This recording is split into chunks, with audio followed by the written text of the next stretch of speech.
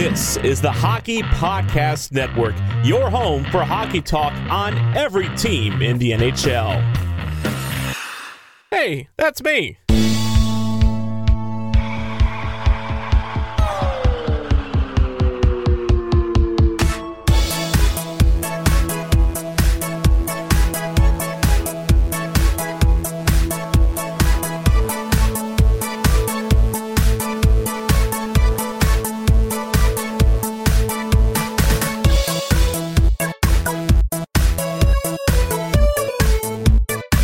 It's a masterpiece. Hello and welcome to Bluenotes, your hockey podcast network home for your reigning, defending, undisputed champion of the world, the St. Louis Blues. I am your host, Tom Franklin, actually, as of now, your co-host of Bluenotes going forward. Have a big announcement here in case you missed it on Twitter this week to let you know about. And, of course, we are also your home for bad mass puns because I had one on Monday and I had one today.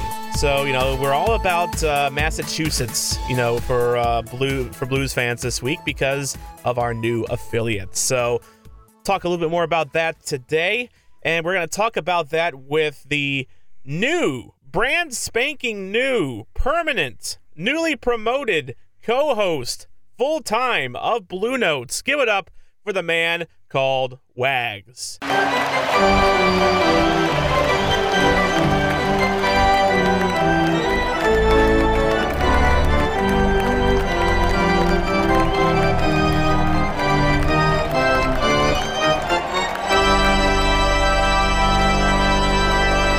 I really hope there's a bunch of cheering and stuff. I hope so. I played Jeremy Boyer's intro music for you just now, so they better get up for that. Oh, they got to. It's Jeremy Boyer. By the way, I need to figure out how I'm going to work that in now, since that we're, it's not like you're a special guest anymore. You're just a co-host. Going from a special guest to a co-host.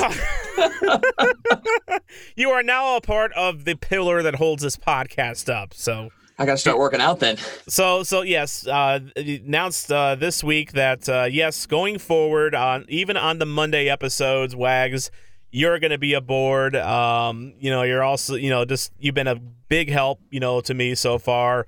The fans love you. They do. I heard some clapping, just now. So, the boys at the Hockey Podcast Network love you. And I'm glad to have you aboard, man. It's been fun. It's been a really great experience, and I love to talk hockey. So any chance I get is great for me. So now that I get to talk about it more than once a week, I'm thrilled. Yeah, plenty of chances, absolutely. By the way, I want to, before we go on too far, you also have something else to celebrate. You recently got your other podcast on local radio in the St. Louis area. Tell us about that. Yeah. So I'm co-host on a show called Crunch Time with Joe, Scott, and Wags.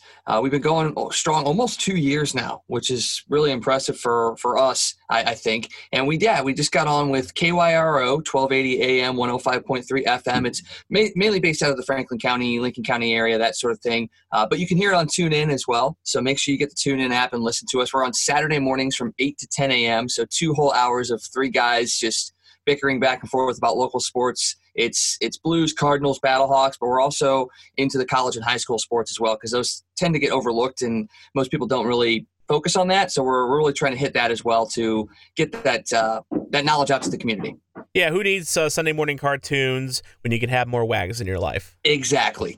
That's the motto. Plus Sunday morning cartoons aren't what they used to be. Not anymore. No, Ninja Turtle. Well, the Ninja Turtles are still there, but not great. And Power Rangers and Looney Tunes and all that. Oh yeah, gosh, we were going over that the other day at work, and it's a lost art now. The file of things that aren't quite what they were when we were kids continues to grow. Half of that file is filled up with things that used to be in hockey, which we can talk about sometime. We'll have plenty of opportunities going forward for that. So this episode, we're going to talk, get your opinion, Wags, on the new AHL affiliate for the St. Louis Blues. Of course, I waxed poetic about it on Monday as Wags celebrates by punching his microphone. So I don't know if the celebration or anger over the new affiliate. We'll see about that here in just a little bit. maybe talk a little bit about where the Blues are in the season right now, as we're kind of heading towards the home stretch, but not quite there yet. And then Wags and I had an interesting debate off mic about, we did, our top 10, list last week, with St. Louis Blues players you may have forgotten played for the St. Louis Blues. We talked about some trades, and some bad ones that happened, and trying to find a silver lining and some optimism after that. I've thought back to what team has the Blues absolutely bent over a table, over the years and just taken complete advantage of. And we're of two different opinions on this. You think that it's one team. I think it's another. We're going to clash over that here in our Blue Notes Margin History segment here, sponsored by Cool Hockey this week. Thank you very much, Cool Hockey. You have 30% off sale, by the way, for Cool Hockey. Click the link on Blue Notes Pod. It'll be on the podcast posting. That will be pinned to the top. And let's get right into it. So the Blues, of course, they signed a new 5-year deal with the Springfield Thunderbirds, which, of course, as we know, 5-year deals with AHL teams can be rendered moot, when Vegas comes in and buys your team out from under you. By the way, this is now the second time Vegas has evicted the Blues from the AHL, although, I don't really miss the Chicago Wolves very much. And I'm so glad it's not the Wolves that the Blues will be having to, come crawling back to. It's going to be a team that, yes, they're a long ass ways away, but when you look at their ownership, it's all locally owned owners that are invested in making Springfield great. Springfield has a deep hockey tradition. We're talking 1920s, as far as having a minor league presence in there. And I think it's a good deal, Wags. What do you think about the new partnership? I definitely think it's a good deal, and it's one of those deals that you've got 5 years. And the way I look at it is it's not so much that they're looking for a long-term AHL solution. I think this buys them time to figure out a Kansas City affiliate. A lot of fans were upset that KC wasn't the option, but it takes a lot to get an AHL team started. And the fact that, it just kind of got sprung that, hey, at the end of the season, we got to find a new AHL team. You're not going to be able to put together an organization. Even if you went with the KC Mavericks, you wouldn't be able to kind of put that structure into place in about 6 months' time. So really what I think this is them buying themselves some time to really figure out a local situation. But it's a great place to go because, like you said, Springfield has a great hockey history. They've got a great hockey market. This team was brought into the AHL just a few years ago, 2016, 2017, and they've had wild success in the years since, hosting the AHL All-Star Game and all that and selling that out. Yeah, something like that. And the fact that you talk about local ownership too, that's what the Blues are all about. And now that you can kind of connect yourself with another group that has that local ownership, that local feel and flavor and investment back into the community, I think it's a win-win for both places. And the fact that the Blues are going to still have control over the players, the structure, the coaching staff. Yeah, that is the biggest key. That's what you didn't have in Chicago, and that's what's going to happen because Florida used to be the NHL affiliate with this team in Springfield. From everything that I've heard, Florida is now going to be part of the Chicago Wolves organization. Good luck with that. So, who knows how that's going to work. So, yeah, like you said, good luck, Florida. Yeah. Thank you for Springfield. You can have them. Yeah, exactly. We should be all sending, Florida fans at least a thank you card, for jumping on the Chicago Wolves landmine so we don't have to. The thing was, and getting back to, first of all, I want to talk about San Antonio real quick. So I meant, we both talked about how, the local ownership seems very invested in the team and the community and hockey and all that. For me, it's a contrast to how the Rampage were run in San Antonio, where they were owned by Spurs Entertainment, which meant that they were never, ever going to be a priority for them, ever. You're not going to promote a minor league hockey team over your cash cow, multiple NBA title winning face identity of San Antonio basketball team. So it always kind of seemed to me just from what I've seen, like in their social media and the way they market themselves, they really did feel kind of like also rans, and I mean, not run poorly per se, but I mean, they just felt just kind of there, Yeah, I totally agree. When you've got multiple teams associated with an organization, and like you said, the Spurs are a perennial championship winning team. They're a contender for the playoffs. You're talking NBA versus minor league hockey in the South. I mean, yes, Dallas South. draws well. Yeah, Dallas draws well. And I know San Antonio and Houston have been places that have been looked at as far as expansion is concerned, but it's still minor league hockey. Yeah, there's a reason like the NFL hasn't like tripped over themselves trying to get into San Antonio. Yeah, not at all. I mean, you're going to draw people, but not to the amount that you want to.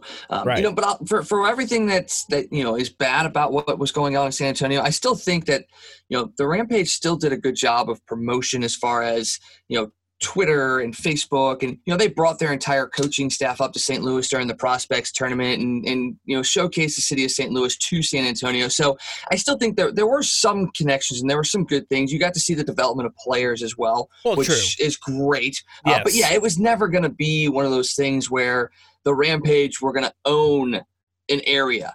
In Springfield, the Thunderbirds are going to own that area. And yes, you're still in Bruins territory and all that, but it's just outside of Connecticut, right near Hartford. They will be close to an airport, unlike Winnipeg. So, at least, you'll be able to fly out of the area that you're staying in. And, I looked it up on Google Maps, and I think it's like an extra hour to Springfield versus San Antonio. I've made the drive from St. Louis to Austin, and it is a long, painful drive, let me tell you. First of all, it is just long. Texas is a big state. And there's also a lot of traffic in Austin, which will add to your commute for sure. But, it's so the distance-wise, I don't think that's really, going from San Antonio to Springfield, it's not going to be too much of a factor. In fact, I was going into some of the history of Springfield hockey, and the Indians ended up moving to Worcester. And they became the Ice Cats, which were the Blues affiliates. And in fact, that franchise, that was the same franchise. They moved to Peoria, and then they became the Rivermen. And then Vancouver, of course, bought the Rivermen from the Blues. And we were talking a little bit about, and it kind of leads me to my next thing here is, we were talking a little bit about how AHL teams really want to get teams, or NHL teams want to get their minor league teams close. Well, Vancouver, when they bought Peoria, they wanted to move them to Abbotsford, which is, in the Vancouver area. Problem is, Calgary already had an affiliate there in Abbotsford, and it just did not work out. In fact, there was actually some, I remember in the dying days of the Rivermen AHL franchise, at least, there was some talk that they might stay an extra year just because they were kind of in limbo. And then Vancouver, so I have no idea how they found this, deal, but they ended up signing with Utica, New York. And now that franchise is the Utica Comets. And they've been in Utica for 6 years. And apparently Vancouver likes Utica because they just signed a 6-year extension with that franchise. And last time I checked, Wags, when I looked at a map, Vancouver and upstate New York aren't close. No, I think they're a couple miles apart. Yeah, just a little bit. Yeah. It's basically a continent. It's fine. It's fine. They just want their players to get the air miles. That's what it is. Just got to get your miles in. Oh, so it's an air miles scam. Yeah. Gotcha. Man, Wags, you've cracked the case. You have cracked the case. But that also tells me that. Vancouver's obviously satisfied with what's going on in Utica, and they don't mind having their players that far away. And that's what I tell Blues fans that are worried about the distance. It's like, it's not all about distance. It's all about having the right fit, for your players. Chicago was not a right fit. You're right. The Rampage did, have some collaboration with the Blues, and, they did develop players far better than Chicago did. So I when it comes to, fit versus distance, I still think that Springfield will be good in that regard, just because they just seem like a good fit to me. Basically, as I ramble here. Another piece that I read about, especially concerning the Blues in Springfield, Bill Armstrong lives in the area. The general manager of the Rampage, who will probably now be the general manager of Springfield, also lives in that area. So in the case of Vancouver, they could have scouts there. They could have their minor league general manager, what have you. That could be areas where they live, which allows them easy access to those players as well. And you talk about the players travel. Well, the scout travel, if you don't have to pay for the scouts travel and the player travel, once again, financially, it's a win. So they could have their scouting department, and you're on the East Coast too. So the travel distances for scouting is a lot more compact than it is for Western Conference teams. So having your scouts and your players all within the same general area, facing teams that are in relatively close proximity, it's one of those things where if it works out, like Utica and like hopefully Springfield, it's a win for the organization as a whole, especially organizations that are locally owned and need to save as much money as possible. That's true. That is very true. And, the world, with the way it is now in 2020, I mean, coronavirus aside, the world is getting smaller and smaller, it seems, as technology improves, the ability to travel improves. And so, and you're right in the fact that, I see, like, when I go up to the Blues press box every now and then, I often see the same scouts every single game. And they're from other teams, and they just, some of them, like Chris Pronger, for instance, he still lives here. Yeah. He's technically employed by the Florida Panthers, but, but you still see the scouts, that, like, you look at the list of people attending, and it's like, oh, he's here again, and the Blues and that team never trade, but it's just you're right in that it's a little different. It's not all about having the team like right in your backyard. You can still manage from a distance, and I know the Blues are very good at that. By the way, you pointed this out before we recorded, so another reason why the Blues should not be too worried about having a affiliate in Massachusetts is because the last time the Blues sent a player to Massachusetts for development, it worked out okay. Yeah, just a little bit. Jordan Bennington went up to Providence, played for the Boston affiliate up there, and I think he backstopped this team to a Stanley Cup, right? Yeah, that thing. Yeah, the thing that we're reminded of every time we go to Enterprise Center, that hangs from the rafters, that I have on my wall. It's kind of neat. It's a cup, and some guy named Lord Stanley. It was named after him. He's kind of a cool guy. So yeah, it worked out pretty well. Yeah, it did. And if you have a whole team up there, maybe we can get that magic going again, and maybe make a couple more runs here in the next couple of years. Yeah, and we can thank the Providence Bruins for sheltering our future star goalie by having Springfield beat the holy crap out of them a few times a year. It's great. Yes, it's great. I'm sure they have to be rivals. I mean, they're pretty close. So oh yeah, if they're not, then somebody's missing the mark on that. Oh, definitely, for sure. Well, I mean, as we said, Springfield's still a newer franchise, so they're getting their feet under. But I will say that another thing that's in their favor, I looked at their attendance numbers, and they've been going up every single year. So this is a organization that's trending up. So yeah, most definitely. And one more Blues connection to Massachusetts and Springfield in general. Yeah, a previous team, the Springfield Falcons, had a play-by-play guy who you might know. Oh, really? Mr. Chris Kerber used to be the Springfield Falcons play-by-play announcer. Oh man, bring out the Zamboni. So, there's another St. Louis Blues, Springfield, Massachusetts connection right there. So it just makes it even more like, hey, this is the right thing. This was meant to happen.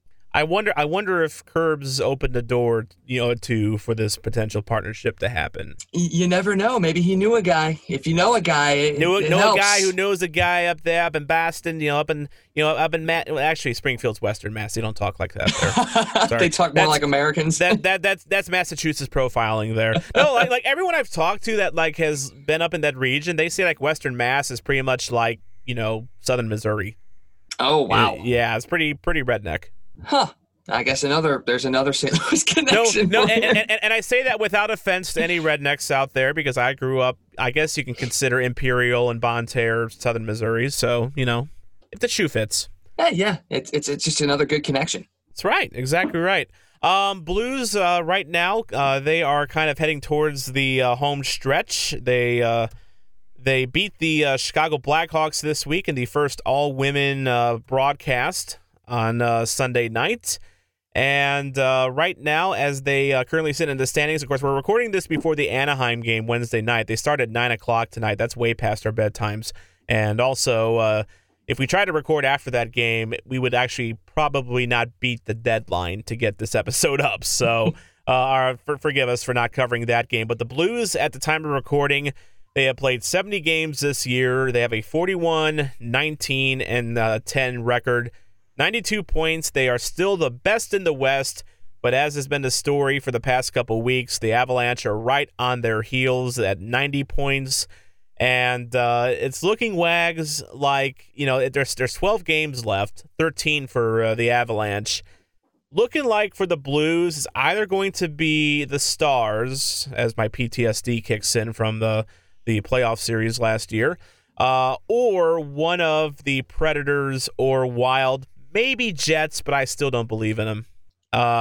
Which one of those teams would you prefer in the first round? And then don't say Dallas, because I'm afraid of Dallas. Yeah, I'm afraid of Dallas too. I mean, even though they've been struggling as of late, they've kind of swung back into that third position, 8 points back of Colorado for second. And none of that matters if Ben Bishop gets hot, because let's face it, he's otherworldly when he's on fire. The team that I would want to play and doesn't scare me the most would probably be Minnesota, but they're on a hot streak right now as well, and they're actually pushing because they were out of it for a while there, and now all of a sudden they're just sitting 1 point back of Nashville for that wild card spot. Devin Dubnyk is another guy that can get hot and go crazy, but that seems to be like every team there. Winnipeg's got Hellebuck, Nashville's got Rene and Soros, who both have struggled at points this year, but could take over a series. And then obviously you got Bishop in Dallas. It's not going to be easy, but if I had to pick one team, I would prefer to go up against Minnesota, just because of the success we've had against them and their lack of real offensive ability. Winnipeg has some offensive ability. Nashville definitely has some offensive ability. And Dallas is the complete team when they put it together. They've got the offense. They finally got the defense that they've been lacking for the last few years. And then they've got the goaltending. Because even if Bishop somehow goes down, Anton Khudobin is not a bad backup. Nope. People tend to think, you get past Ben Bishop. And in that game against Dallas last week, he played a very, very good game. So Dallas is the team that scares me the most. Minnesota is the one that I would probably prefer to play. I knew you were the right pick to be my permanent co-host because you already have thrown co-founder Isha Dromi's team under a bus. So congratulations. I did that right at the beginning. You have stepped right in and followed in my footsteps, Wags. You're the man. I will say, of the teams that I think the Blues could face, obviously, I have a feeling we're going to have to slay that Stars demon again at some point. I hope it's not the first round. I think it might be the second round again. Although I don't know. I mean, if it ends up being Colorado Dallas, Lord knows how that series is going to end. I mean, it really, that one really depends on Ben Bishop, turning up the heat. God, Dallas has lost 6 straight though. That's yeah, they have struggled. Yeah, they have struggled. I mean, I don't think they're in any danger of like losing out on the playoffs, but I mean, it's just wow. The Wild, I don't really fear them so much, but I always. Cinderella stories always give me the heebie-jeebies in the playoffs because, hockey's one of those sports where all you need to do is get on a hot streak and any team can make it deep in the playoffs. I mean, remember Yaroslav Halak and the Canadians, way back when. I think they were a 7 or 8 seed and they made it deep. Kings were the 8 seed and won the Stanley Cup. So yeah, the bunch of jerks, and they made a run last year too. So, I don't know if I want to face the Wild. The Jets, Hallebuck is I put him in the same category as Bishop. Mm-hmm. When he gets hot, he's incredible. But, the one difference that, between him and Bishop is that the Jets defense is non-existent. So, he pretty much has to stand on his head every night. So I would say of all the teams, I might want Smashville because as you've mentioned, Renee and Saros have had their ups and downs. The team's a little older. They're a little. It's a team full of talented players, but like I look at a guy like Kyle Turris, and it's just like there's a bit of a band of misfits kind of a vibe I get with them, where it's like they're an odd mishmash a little bit. Their defense is still very something to be respected for sure, but I would say just because of how they've been this year, just because Renee and Saros have been kind of up and down and just their age, I'd say Predators. I'm down with the Predators. By the way, I'm actually kind of surprised we're even talking about having 4 or 5 Central Division teams going to the playoffs. For a while, it looked like it would be just the Blues, Avalanche, and Stars, and the Pacific would have 5 teams, which is why you don't pick playoffs too early. But the Coyotes, we haven't mentioned them at all in the playoff picture. They are dropping like a hot rock. And it's looking like that Taylor Hall deal may end up biting them a little bit, Wags. Yeah, I think so. I mean, they took a shot. Don't get me wrong. I mean, they looked at what Columbus did last year, keeping their guys that they were going to eventually lose like a Panarin. And Arizona was going to take their shot. And when they made that trade, the Pacific Division wasn't even, they were there, but you had teams that you thought were going to be there that didn't play up to par. I mean, LA you knew was going to be out of it. Young guys ended up getting rid of Kovalchuk. San Jose, I think, was a surprise that they dropped so quickly. But when you've got a guy like Martin Jones in net, you really can't trust a team to continue winning. I mean, he's had flashes of brilliance, but he's also had many, many games where he's been very, very below par. You grew up watching ESPN, right? Oh, yeah, most definitely. You remember the soccer analyst from Ireland named Tommy Smith? Oh, I love Tommy Smith. Every time I think of Martin Jones, I always think of him going like, Marty Jones. It's like Marty Jones let in another softie. Yeah. Marty. Oh man, someone needs to get him on speed dial. I think he's still alive, and get that thing recorded because that would be perfect. Can we get a live check on Tommy Smith? Paging Tommy Smith. Paging Tommy Smith. Are Can we get a alive? welfare check? Is his life alert still working? I've fallen and I can't get up. Oh yeah, but that would be great. That would be great. Yeah, that would be great. But I'm in fact, actually, I've talked with Sporty with Corey and Richie before. There are Coyotes hosts on the Hockey Podcast Network, and I was all for them going for Taylor Hall because it felt like the Pacific was a division right there for the taking. Mm-hmm. And I thought the Coyotes, and I still feel they still do, they have the talent. They just, for some reason, they can't put it together. And now it's gotten to the point, we had Shane on Bluenotes Monday. Shane Ryan, he is one half of the Devil's Advocates with Bayou Benders. And Shane on our group Slack channel ran a tankathon simulator, and with the first overall pick of the 2020 NHL draft, it's the Arizona Coyotes jumping 9 spots for the first overall pick. So if this helps get them Lafreniere, maybe it's not a bad trade. Well, I think, if they can get him, because I think the first round pick that they traded was protected. So if they get if they tank and get that first pick, they're not going to lose it. So all of a sudden, you've got the makings of a heck of a team, and maybe that was the plan all along. Mm-hmm. No, definitely not. But credit John Chayka for even thinking of protecting the top 3 in a deal like that. I mean, because otherwise, you would be the San Jose Sharks right now, and you're looking at maybe giving up the first overall pick because you decided Erik Karlsson was a great idea. Oh, totally. Yeah. Right. Yeah. Right. I mean, I think he's held up by ABC gum and rubber bands at this point. Poor guy. But yeah, that's it's just interesting where things stand right now. And of course, I mentioned Tankathon because we are having a contest this month where if you screenshot the top 15 of your sim lottery pick on Tankathon and you end up matching all 15 of the actual NHL lottery, you could be in the running for a $200 Cool Hockey gift card. How about that? So just send us your screenshots at Bluenotes Pod. You have until April 8th to do it. The lottery is the 9th.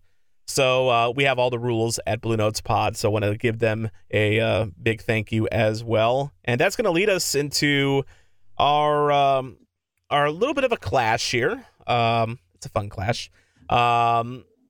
Blues trade history is always something to marvel at. And there are two teams that we have to decide who did the Blues screw more. And they are two neighbors to the north. And we'll argue the merits of those trades. It's another fun Bluenotes March into History segment. Play that NHL 94 music.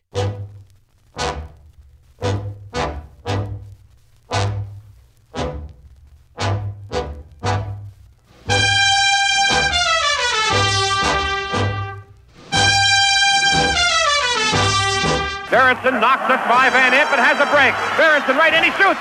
He scores! Berenson!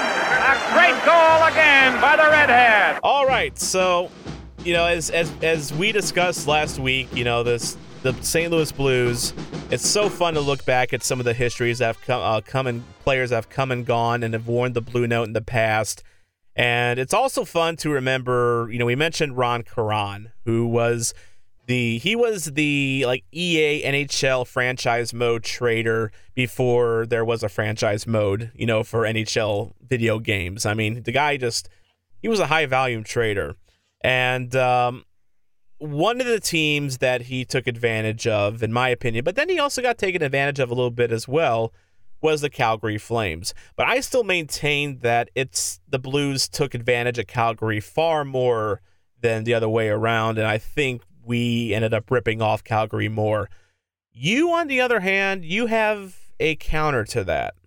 That I do, and it's the perennial whipping horse for the most part for a good portion of the last 2 decades. Pretty much. The Ottawa Senators, and they were only technically in existence a short amount of time before we really stole from them the first time. But over the course of the last 10 years, we've kind of hoodwinked them a couple other times. Now, there was one trade that we'll talk about that maybe went the other way, but for the most part, I think the Ottawa Senators have been the team that the Blues have kind of been like, ha ha ha, we got you. Yeah, I can see the argument for sure, but when you're talking about the Blues and the Flames, you are talking about the Blues getting legends like Brett freaking Hall, the drunkest man in St. Louis, but also the hardest slap shot in St. Louis, next to the other guy they ripped off of Calgary, Al McGinnis. Actually, I take it back. I think I have that flipped. I think McGinnis definitely had the harder slap shot. But that's like arguing, which supermodel's hotter. I mean, come on. It's all subjective. And especially when you consider the fact that the Blues dealt Rob Ramage and Rick Wamsley for Brett Hall. Now, decent players, actually better than decent. Ramage was actually pretty good for his time, but he was considered something of an excess, for the Blues. They had a good defensive core. This would have been 1988, so we're talking right around the time Scott Stevens would come around, for the Blues. So Rick Wamsley was also an extra. They had, at the time... It was Curtis Joseph, and then it was Vincent Riendo that came up for the Blues in the late 80s, and they thought Riendo was going to be the guy, and he was the starter, and Joseph was the backup for a while. But regardless, Wamsley was just not in that equation whatsoever. So they trade for Brett Hall, which actually the anniversary of that deal was this month, by the way. It was March 7th, as a matter of fact, so just a couple days ago. And, it was at the time, I remember a Calgary newspaper article just blasting the Blues for, why would you make this trade? It's Brett Hall he's lazy. He's nothing like his father, blah, blah, blah. All he needed was a change of scenery, and he needed to be the guy, and he was the guy. And then you look at the Al McGinnis deal. I mean, you're talking about giving up Phil Housley and a couple draft picks that didn't become anything in exchange for another player whose number hangs from the rafters. So I don't think the Blues missed Phil Housley at all. I don't think the Blues missed Rob Ramage at all. I don't think they missed Rick Wamsley at all. And in return, you get two bona fide Hall of Famers. To me, that's what makes the Flames I guess for lack of a better term, the biggest bitch. Okay, this is where I'm going to counter the biggest part of my argument. Okay. How many Stanley Cups did Brett Hall and Al MacInnis win with the St. Louis Blues? Well, I mean, they were technically part of the organization in the front office. If you want to get technical, let's just go player-wise. Player-wise, how many Stanley Cups did they win? That would be a 0. Okay, and then but Al MacInnis had one in Calgary, and then Rob Ramage, I'm sure, got one in Calgary as well. Yeah, he actually helped Calgary win a cup. Actually, when MacInnis was there, and then of course we all know that Hull had his skate in the crease and lifted the cup with Dallas. And Detroit. Don't forget about Detroit. But I want to. I know. Same here. How many former Blues went to Detroit to win a cup? But that's the biggest part of my argument. Yes, you can talk about Hall of Famers. You can talk about guys setting records, career highs, all that stuff with the Blues. But when it comes down to it, it's all about Stanley Cup championships. If you can't win a Stanley Cup championship, if the guys you bring in don't make that happen, how much of an impact do they make? And I'm only making this argument because I'm trying to beat you, because I think Brett Hall and Al MacInnis, they made huge impacts in St. Louis. Enterprise Center never would have been built without Brett Hall. Al MacInnis has done wonders for this team. Don't get me wrong on that aspect. I'm trying to win an argument, though. Sure, absolutely. So when it comes to us in Ottawa, the first big one is the Pavel Demitra trade back in November of 1996. The fact that we gave up a guy, Krister Olsson. You even know who that guy is? Yes, Krister Olsson, all 25 games played for the Ottawa Senators. They brought in Pavel Demitra. The impact that Pavel Demitra made in St. Louis, while not winning a cup, because that's part of my argument, he didn't win a cup here. But what he did in his almost 500 games with the Blues was pretty much become the face of an organization. And this is at a time when you had Al MacInnis, when you had Brett Hall, when you had Chris Pronger, when you had Grant Fuhr. Yet Pavel Demitra became almost the face of the St. Louis Blues and was really a big part of the community. And it was just arguably one of the greatest Blues of all time, and somebody that people may not think about when they think about greatest Blues, but he really was. He made this team. Little underrated. And yes, he ended up going on to play in a couple other cities after his time in St. Louis, and tragically died in the locomotive plane crash in Russia.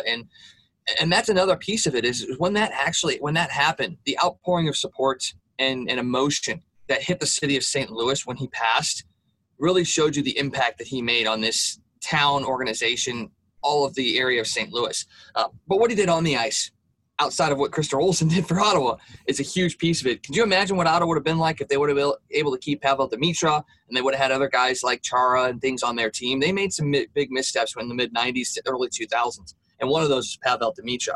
Yeah. You had a couple of other minor trades between the two teams that didn't really amount to much, but had big names. A guy like an Igor Kravchuk for Steve Duchesne. Actually, Steve Duchesne was traded between the two teams twice, back in 95 and 97. He went from St. Louis to Ottawa in 95 and back to St. Louis in 97. So that's kind of a wash in my sense. And then we have the forgettable Patrick Lalime trade back in 2004. We're not even going to talk about that one. But the big one, and the one that really is going to cinch my argument for me, is back in June of 2010. The Blues had drafted David Rundblad, I believe the year previously. Was going to be one of those guys that could have been a potential future defenseman along the lines of Pietrangelo and with Parayko and all those things, but that never seemed to materialize. Well, they traded him 1 year later for the 2010 first-round pick of the Ottawa Senators, which was number 16. And it netted us a very good number. It almost seems prophetic now. We were able to draft a guy named Vladimir Tarasenko. And him. Yeah, what Vlad has done in over 500 games is 214 goals, 214 assists, and the most important piece, Stanley Cup champion.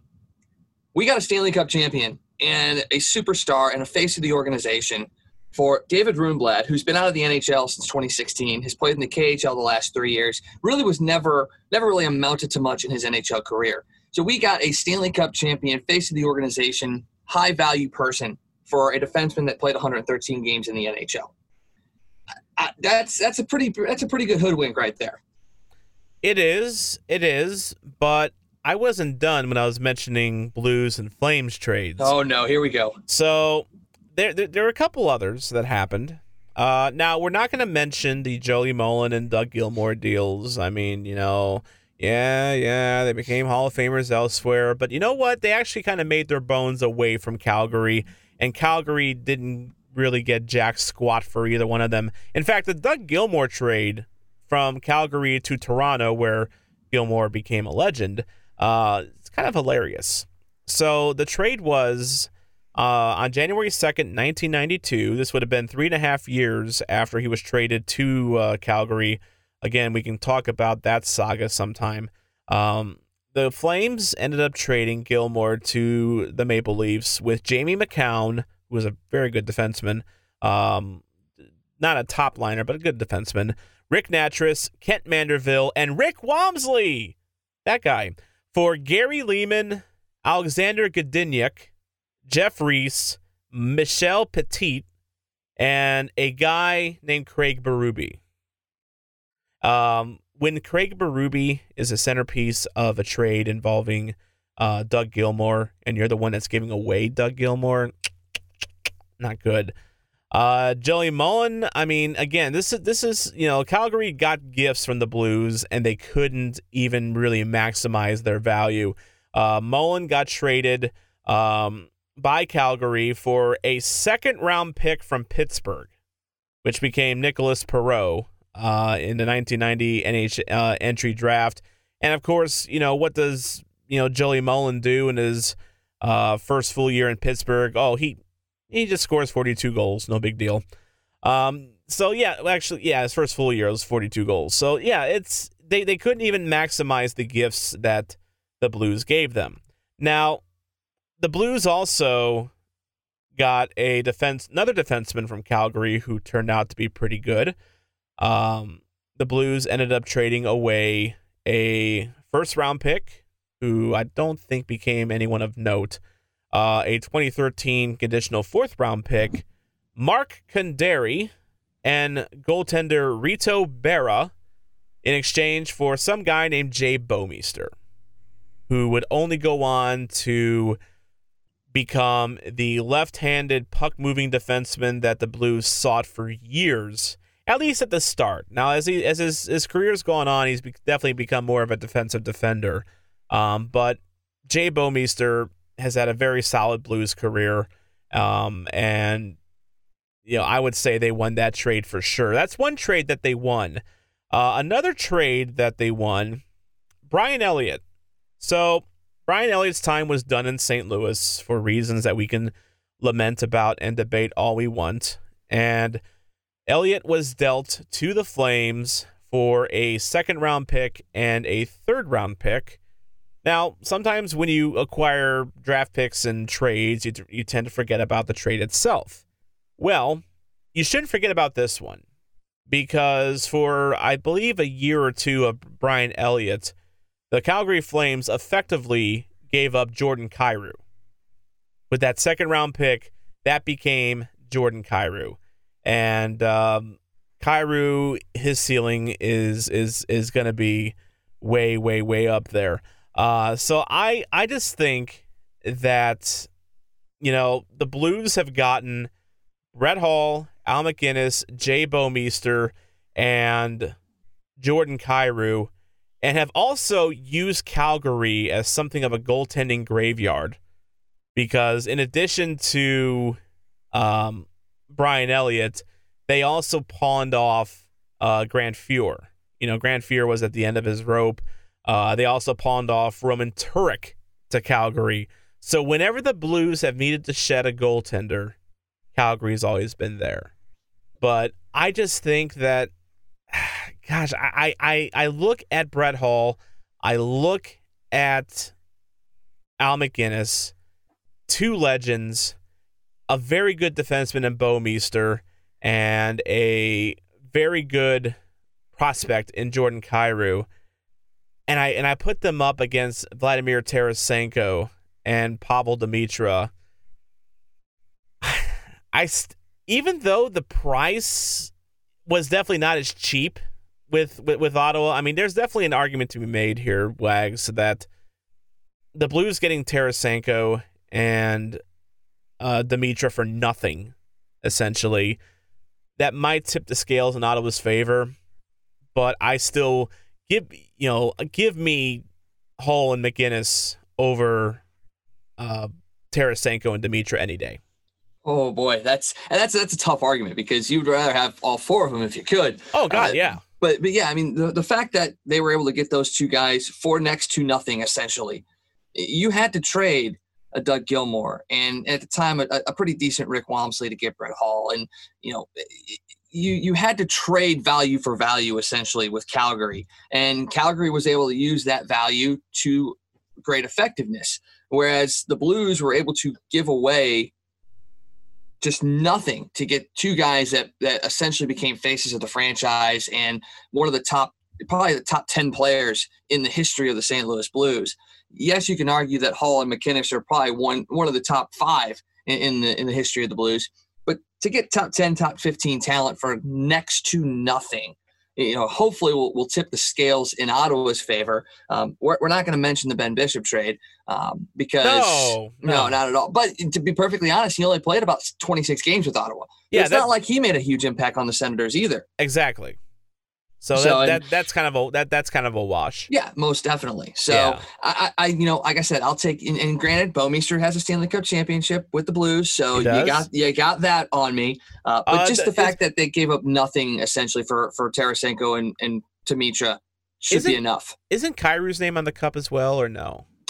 You know what? I think it is. Technically, I think it technically is. Probably right next to Michael Del Zotto's. Oh yeah.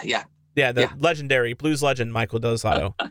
It's so subjective here. I think that really the argument just boils down to does Hall of Fame talents outweigh at this point very good talents? I think Tarasenko's eventually a Hall of Famer, but it just for me it's tough. It's really tough, and you've actually kind of helped convince me a little bit with Ottawa, just because it's like, with the Blues trade history with the Flames, yeah, you do have some caveats there. I mean, I didn't even mention the fact that the Blues traded away Craig Conroy to Calgary. Yeah. Craig Conroy was a very solid defensive defenseman, and his career took off when it went to Calgary.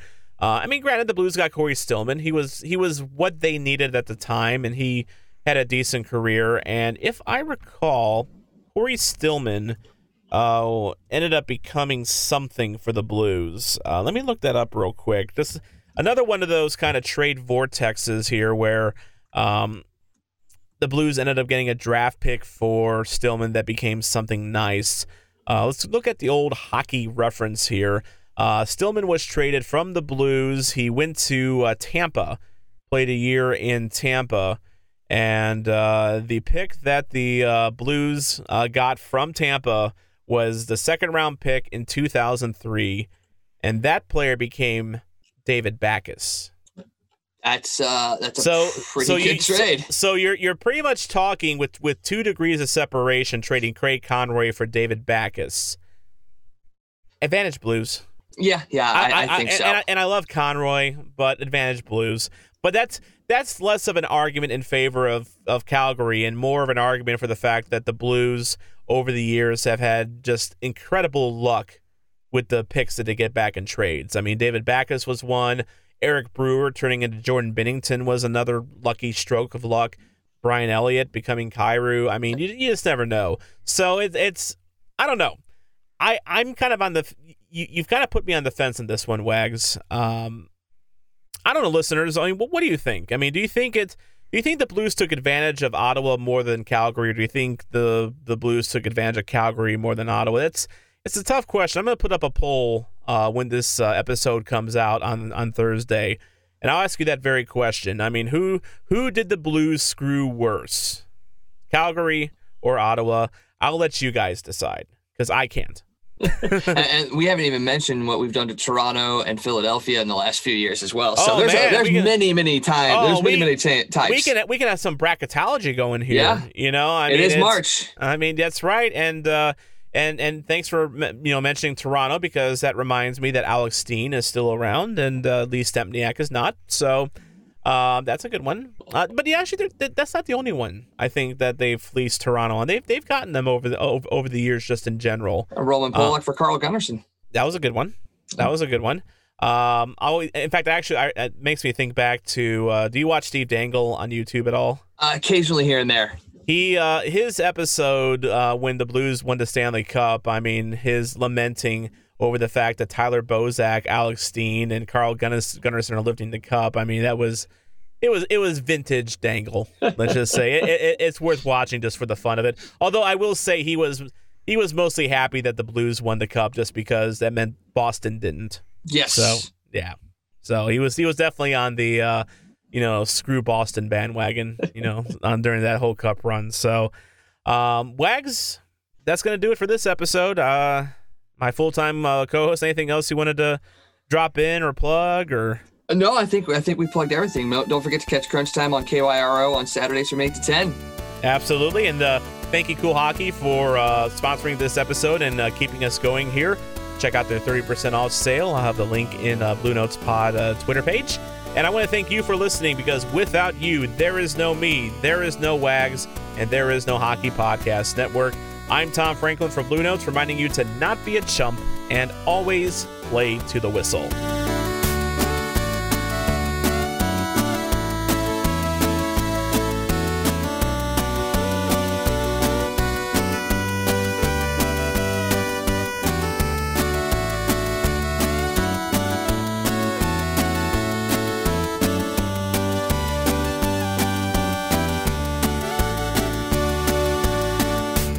You're listening to the Hockey Podcast Network on Twitter at HockeyPodNet. New episodes every Monday and Thursday. Download at thehockeypodcastnetwork.com or wherever you get your podcasts from.